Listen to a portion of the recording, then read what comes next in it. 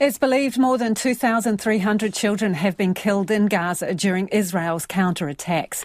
Almost 5,400 more have been injured and 800 children are believed missing under rubble. The figures used by Save the Children come from Gaza health authorities and media reports, but it is impossible to independently verify them. Save the Children describes the civilian death toll as shockingly high and is calling for an immediate ceasefire. Jason Lee is the charity's director for the Palestinian Territory, and he joins us now from Ramallah in the West Bank. Thank you for being with us, Jason. To begin with, could you give us an idea of how many children there are in Gaza and how they are suffering in this conflict? Yeah, look, Gaza is one of the most densely populated places on Earth. There are 2.3 million people living there, and half of them are children. That means there's more than 1.1 million people living in Gaza right now. These children are facing a humanitarian catastrophe. We know that 1.4 million people, that's 60% of the population, has been displaced. They've fled their homes. They're now trying to find shelter in schools, in hospitals, or wherever they can be to find safety. Now, these shelters are not built for that many people. The shelters are built for approximately 1,000, maybe 2,000 people, but some of them have up to 23,000 people in them now. There's no food there. There's no water in the shelters. There's no wash facilities. There's no bathrooms. The shelter that has 23,000 people, it's got 16 bathrooms. The situation facing children are dire. There's no health care for them. Jason, 12 hospitals are closed. Jason, what are your colleagues telling you about the kinds of injuries these children are suffering and whether they have the resources to care for them? Absolutely not. I mean, the hospitals are closed. The 12 hospitals are closed. There's no electricity. They're running out of medical supplies. They don't have bandages. Surgeons are being forced to do surgeries without anesthetics because they don't have any. There's no electricity. They're using the mobile phones as flashlights to have light in the hospitals.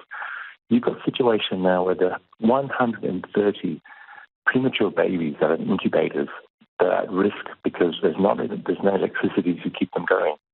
Patients in intensive care units that don't have, there's no electricity to keep the medical equipment going. I cannot imagine the choices that any parent is having to make now, or any physician, any nurse, any doctor, as to which patient to treat, because you have no supplies, there's no space, there's no electricity, there's no water. These are decisions that every day a parent is having to make. My own team members are impacted. A lot of them have fled to the south, trying to find space. One team member tells me that they went from shelter to shelter because they were full. I cannot imagine a parent right now thinking about having to move their children when there is still airstrikes and shelling happening to keep them alive, trying to find food and water for them to keep them alive. Jason, what concerns do you have about secondary killers? And by that I mean no clean water, and we understand that gastro diseases are becoming a problem, and particularly for young children. Yeah, we all know that young kids are more vulnerable and more susceptible to diarrhea and gastrointestinal diseases. This is on the rise. When you have situations where overcrowding in shelters, no bathroom facilities, not enough water, no hygiene products, this is going to spread. The sewage treatment, the sewage water pumps as well are not working because there's no electricity, there's no fuel, which means that raw sewage has been pumped into the Mediterranean Ocean and overflowing to the streets. We see, and we are getting reports of outbreak of communicable diseases within the centres, not just the centres where people are trying to find shelter, but throughout the population. The death toll on kids will increase. We are at a stage where one child is killed every 13 minutes. That's one child every 13 minutes. This number will increase drastically unless we're able to deliver life-saving assistance right now. Kids do not have time to wait.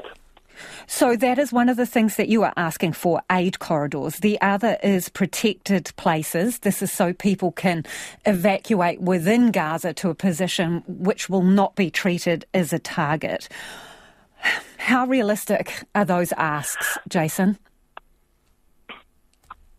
Look, the most important thing is a ceasefire. There has been constant shelling and airstrikes, even in the south, where people were told to evacuate to. My own teams were telling me that when they tried to move from north to the south, there was still airstrikes and shelling. This is why you have a huge number of children that are being killed and injured. Yesterday, 700 civilians were killed, many of them in the south, which is supposedly safe. There is no safe area in Gaza. There's nowhere for them to run. Even the shelters, civilian infrastructure, such as schools and hospitals, are protected under international law and should not be targeted. They are being hit. There is absolutely nowhere for children to go to be safe. So it's critical that there must be a ceasefire. There must be the stopping of all fighting. This is the only way to keep children safe. We must also bring in supplies. There's only a few days left of food in Gaza, in the stocks. There's not enough water. There's been 54 trucks that have come in over the last 3 days. That's not enough. The first truck that came in on the first day with some water, it had enough water for 1% of the population. I think we might have just lost Jason there, and apologies for the patchy line, but it is lucky that we were even able to get through to him. That is Jason Lee. He's the Director for Palestinian Territories for Save the Children, and he was speaking to us from Ramallah in the West Bank there.